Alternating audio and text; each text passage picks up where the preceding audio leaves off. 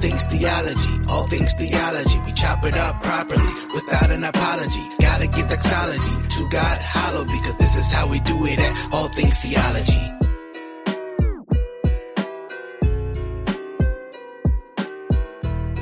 Yo, grace and peace, guys. Welcome to another episode of All Things Theology. I'm your host, K-Dub, and man, I got an exciting one for you today.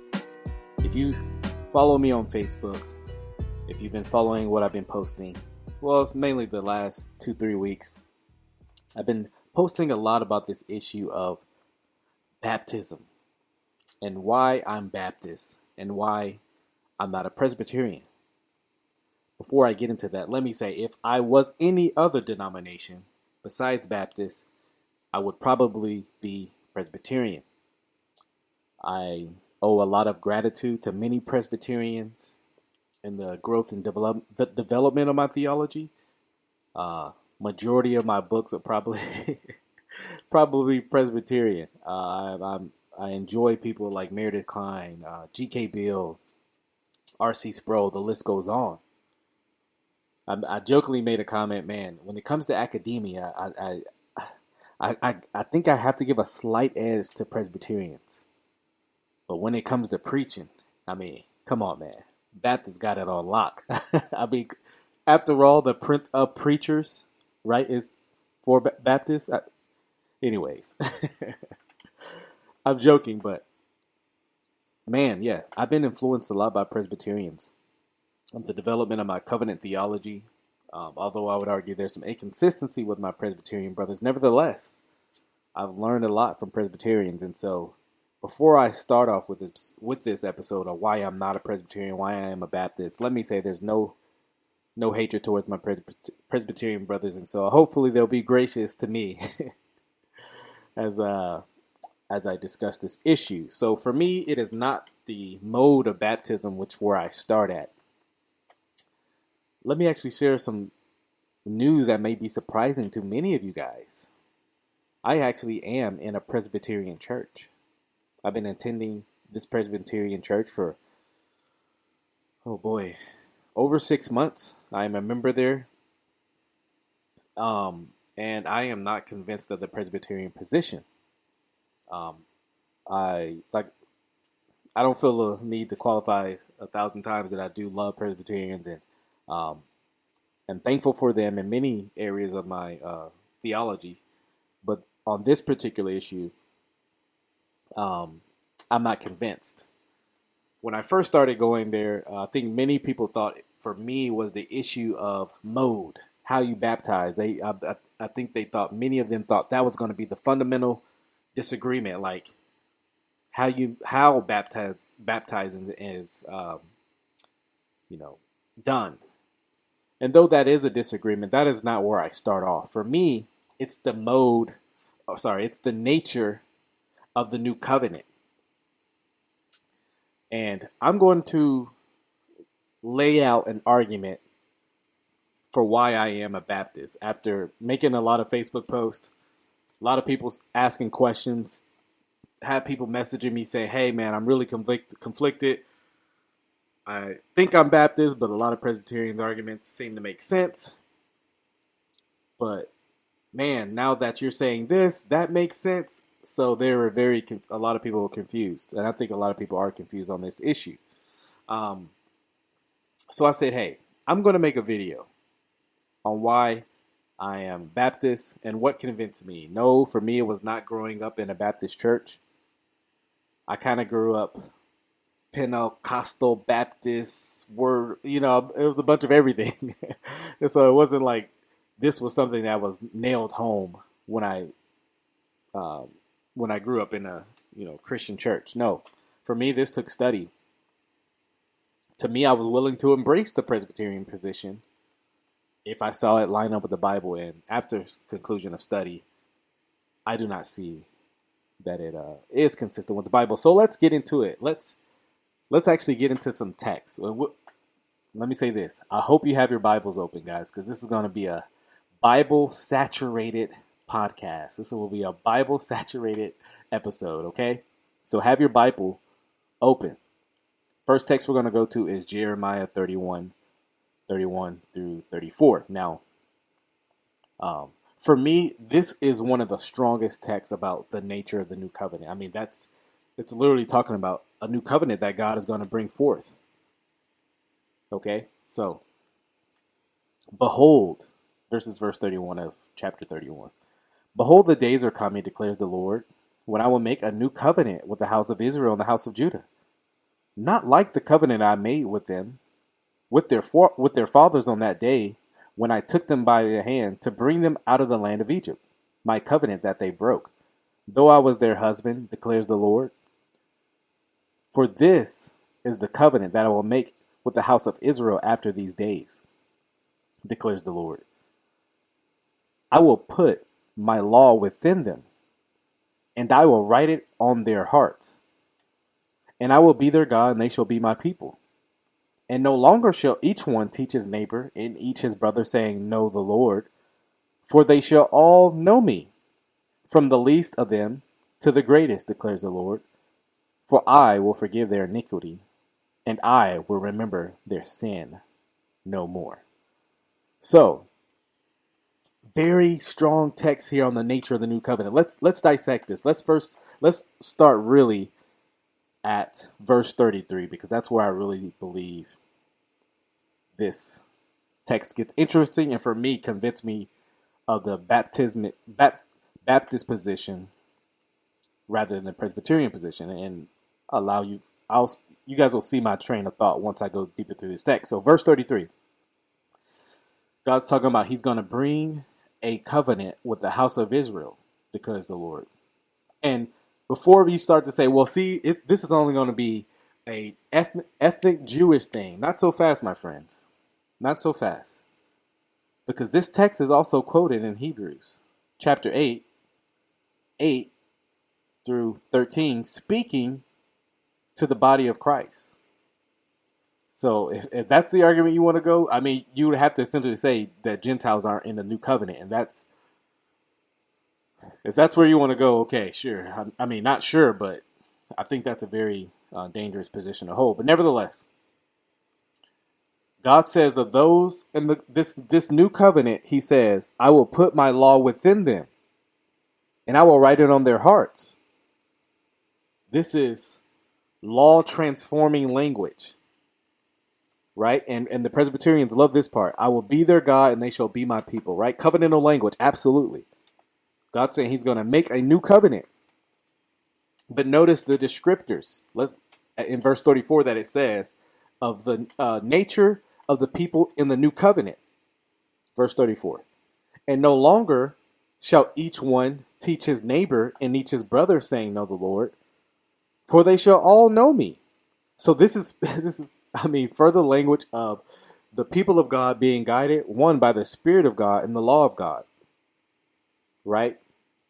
In some sense, and I'm sure many of you can relate, when you first became a believer, there were a lot of things that nobody told you that you immediately knew you shouldn't do anymore, right? I mean, I had that same experience. And that's what this text is kind of speaking of, that in one sense that the Spirit is the ultimate teacher, right? Because it says, look, for they shall all know me, right? That's salvific language. They shall all know God. From the least of them to the greatest, declares the Lord. I mean, even more specific language, like just in case. Well, it's not all in the specific. No, from the least to the greatest, everyone in that.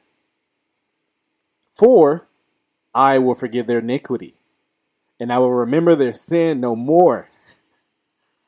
I mean, so in one sense, you can say this: everyone in the new covenant has their sins forgiven. Now, here's why I'm not a Presbyterian. If you know anything about the Presbyterian position, is that there are unregenerate people in the new covenant. You have children, right? Whether a Presbyterian wants to say, hey, baptism places them into the new covenant, or the product of being, children of believing parents. However you want to phrase this, I think it still applies. At the end of the day, you have unregenerate people in the new covenant. But according to Jeremiah 31, according to Hebrews 8, no, you don't. Everyone in the new covenant can say, my sins are forgiven, if they have truly been blood bought and redeemed. And so, starting off right there, I mean, it's very explicit. This was one of the heavy hitting texts that convinced me to be a Baptist over and against, um, you know, Presbyterian. So why baptism, right? Why baptism? This baptism analogy is used through all of Scripture. You look at 1 Peter 3:18. Let's go over just two examples of baptism in the Bible and what it points to, because many Presbyterians will say that baptism is the fulfillment ultimately of circumcision, and we're going to get into that later. But I do not believe that's the case. My argument is that circumcision is ultimately fulfilled, or the sign is regeneration. And baptism points to you actually being in Christ. That's my argument. We'll develop that a little more. But 1 Peter 3:18, for Christ also suffered once for sins, the righteous for the unrighteous, that he might bring us to God, being put to death in the flesh, but made alive in the spirit, in which he went and proclaimed to the spirits in prison, because they formerly did not obey, when God's patience waited in the days of Noah while the ark was being prepared, in which a few, that is 8 persons, were brought safely through water. Baptism corresponds to this. You see that? The baptism which corresponds to this now saves you. Not as a removal of dirt from the body, but as an appeal to God for a good conscience through the resurrection of Jesus Christ. So, what is baptism? What is the correspondence? I believe that he's pointing out really what he talked about in verse 18. The death and resurrection in Christ. That's what it means. When you go under, right? And just another analogy even to immersion. But like I said, this isn't mainly about that. Right? Dying to self, being raised to Christ. Right? Not this removal of dirt from the body, but as an appeal to God for the good conscience. This is, regeneration. That's what it corresponds to. Right? Another text, Romans 6, 1-6. Or 1 through, we'll see. What shall we say then? Are we to continue in sin that grace may abound? By no means. How can we who have died to sin still live in it? Do you not know that all of us who have been baptized into Christ Jesus were baptized into his death? Now, question for my Presbyterian brothers. Notice what Paul says. All of us who have been baptized into Christ Jesus were baptized into his death. Can we say that about children who have not come to know the Lord? Because the assumption is that people are believing when they get baptized. Okay? It says, we were buried, therefore, with him by baptism into death, in order that, just as Christ was raised from the dead by the glory of the Father, we too might walk in newness of life. So what is the point of baptism? It is an introduction into the newness of life. You were saying, hey, I'm no longer that old man. I am a new man now. For if we have been united with him, check this out, even stronger language. For if we have been united with him in a death like this, which the baptism is representing, we shall certainly be united with him in a resurrection like his. Wow. We know that our old self was crucified with him in order that the body of sin might be brought to nothing, so that we would no longer be enslaved to sin. So, very strong language. And I've seen Presbyterians go to this text to actually try to prove their position, but I'm like, this text actually is a defeater in my opinion. This is all about the new life. The new life in Christ. That's what baptism is pointing to. Now let's deal with this issue of circumcision, because I know many of my Presbyterian brothers believe that circumcision actually, is, or baptism, or circumcision is pointing to baptism. Baptism fulfills circumcision. But I don't believe so. Let's deal with this issue of circumcision. Romans 2:28 and 29 says, "For no one is a Jew who is merely one outwardly, nor is circumcision outward and physical." You see that? Circumcision is not just outward and physical. But look at the correlation. But a Jew is one inwardly, and circumcision is a matter of the heart,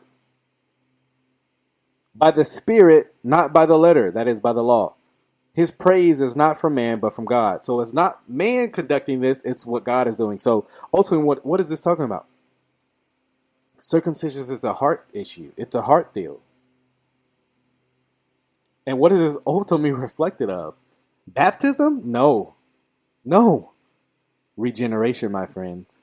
That's the inward reality. Not baptism is still outward. Baptism is still physical. And just in case, and that was the point of baptism all along. That's been the point. It was never to be seen as something just merely outwardly. So look at Deuteronomy chapter 30,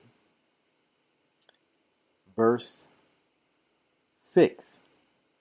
It says, "And the Lord your God will circumcise your heart and the heart of your offspring, so that you will love the Lord with all your heart and all your soul, that you may live." So, very plainly, the circumcision that happened physically is to reflect a spiritual reality. Right there. What does the circumcision of the heart cause you to do? It causes you to obey God. It causes you to love God. Very plainly.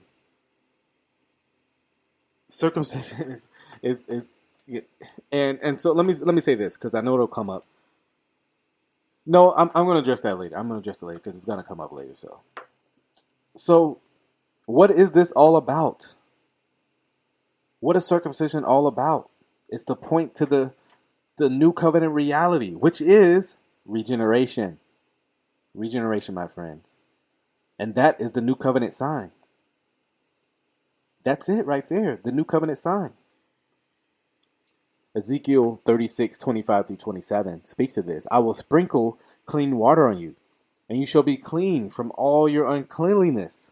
From all your idols I will cleanse you, and I will give you a new heart, and a new spirit I will put within you." You see this very language that we've already been talking about, like the spirit, the new heart, causes you to obey. "And I remove the heart of stone from your flesh and give you a heart of flesh.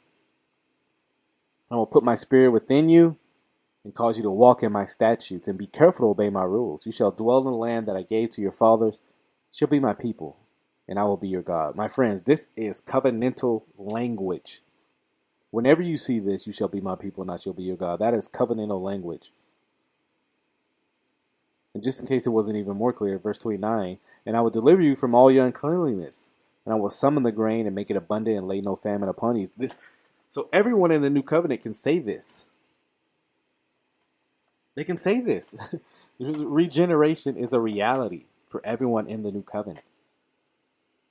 Jesus uses this language in John chapter 3. "Truly, truly, I say to you, unless one is born of water and of spirit, he cannot enter the kingdom of God." Presbyterians, have your children entered into the kingdom of God? According to Jesus' words, if they have not been born again, they have not entered the kingdom of God.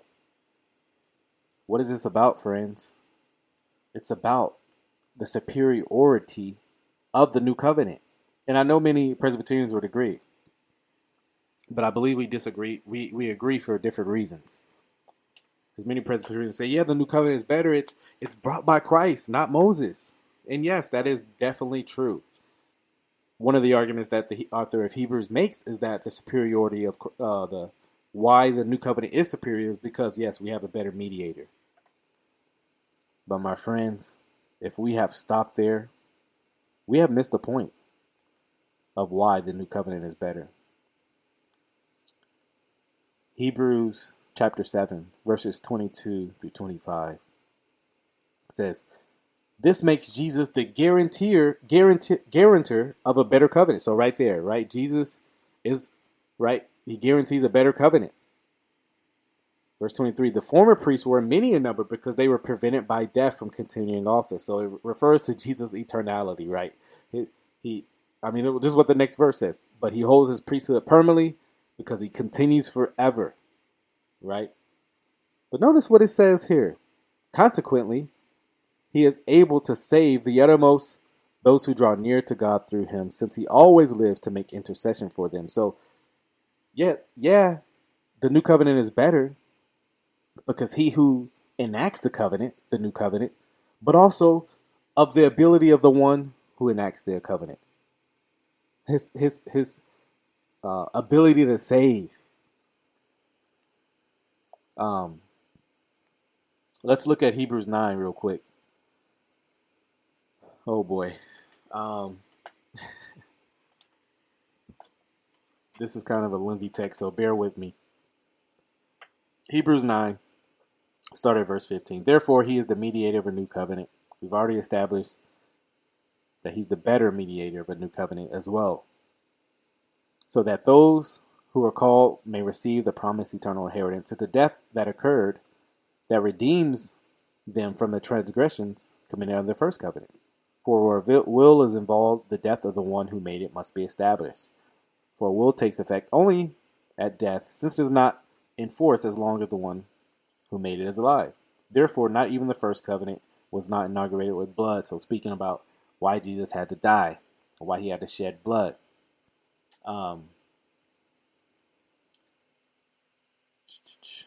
Verse 23. Let's go to verse 23. Thus it was necessary for the copies of the heavenly things to be purified with these rites, but the heavenly things themselves with better sacrifice than these. For Christ has entered into the holy place, not made with hands, which are copies of the true things, but into heaven itself, now to appear in the presence of God on our behalf. And then to end it off with verse 28. So Christ, having been offered once to bear the sins of many, will appear a second time, not to deal with sin, but to save those who eagerly wait for him. Amen. But this issue of Christ being establishing a better covenant has to do with him saving those who are actually in it, I believe.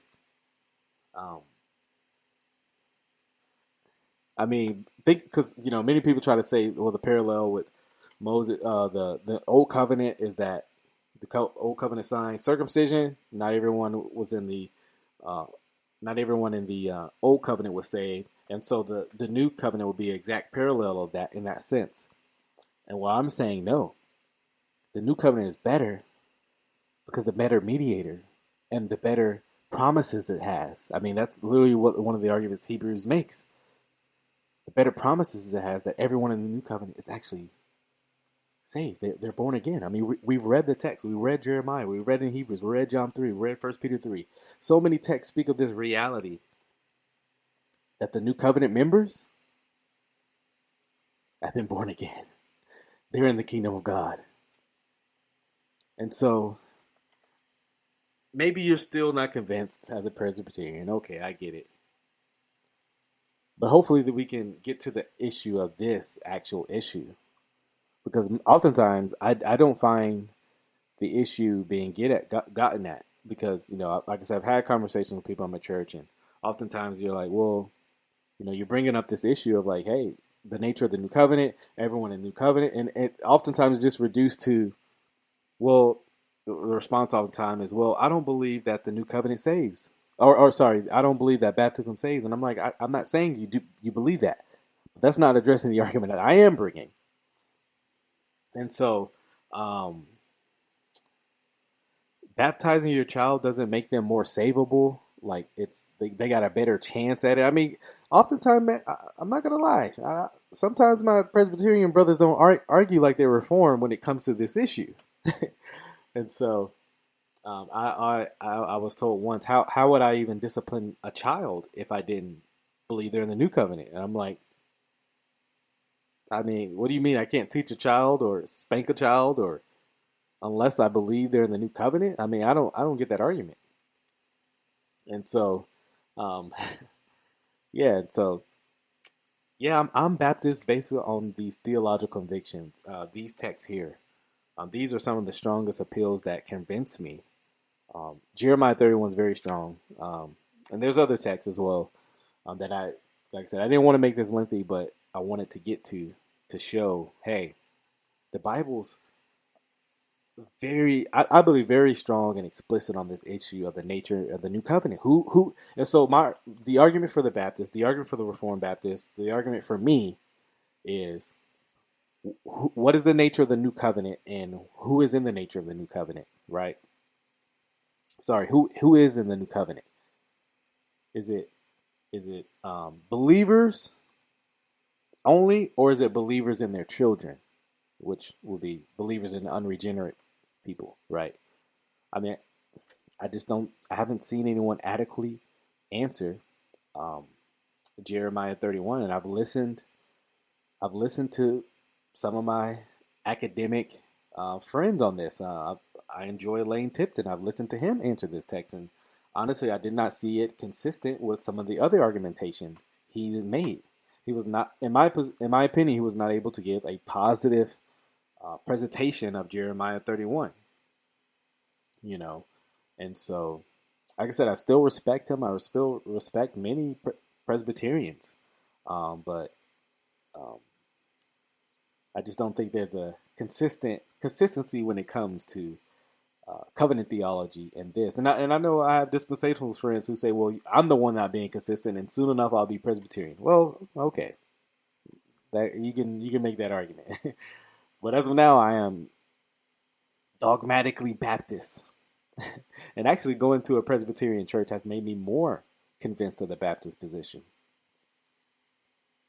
by seeing their arguments, understanding what they believe about baptism and the nature of the new covenant and all these issues has made me actually more Baptist in my position. I know there's Presbyterians who subscribe to my channel, subscribe to the podcast, and I want to say thank you.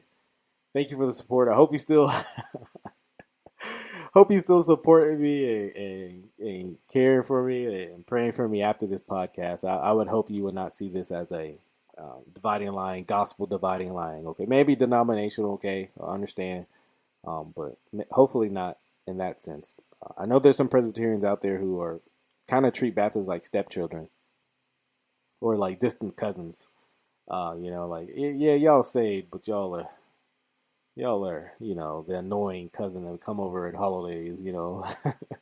I've experienced that, and so, um, man, I hope this was helpful. Even if you disagree, even if we disagree, friends, I hope this was helpful to see where I come from, to see my, I try to be biblical.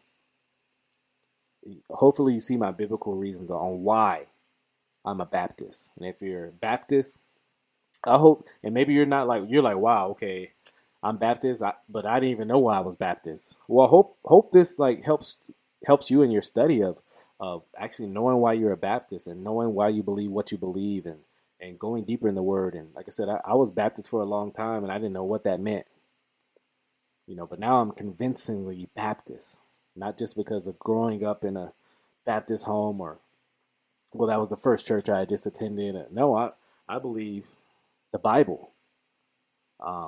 And like I said, I don't want to sound insulting and say Presbyterians don't. Like I said, I want to be as gracious as possible. For me, I believe that the Bible is more consistent with the Baptist position on this point. That doesn't mean I agree with every Baptist church and how they do baptism and how things are conducted. This is solely what I'm getting at, okay? Just the nature of the new covenant. And so hopefully, guys, this was helpful for you. Hopefully, it encourages you, whatever position you land on, to study the Bible more and more in depth. So thank you guys for watching. Hey, until next time, grace and peace.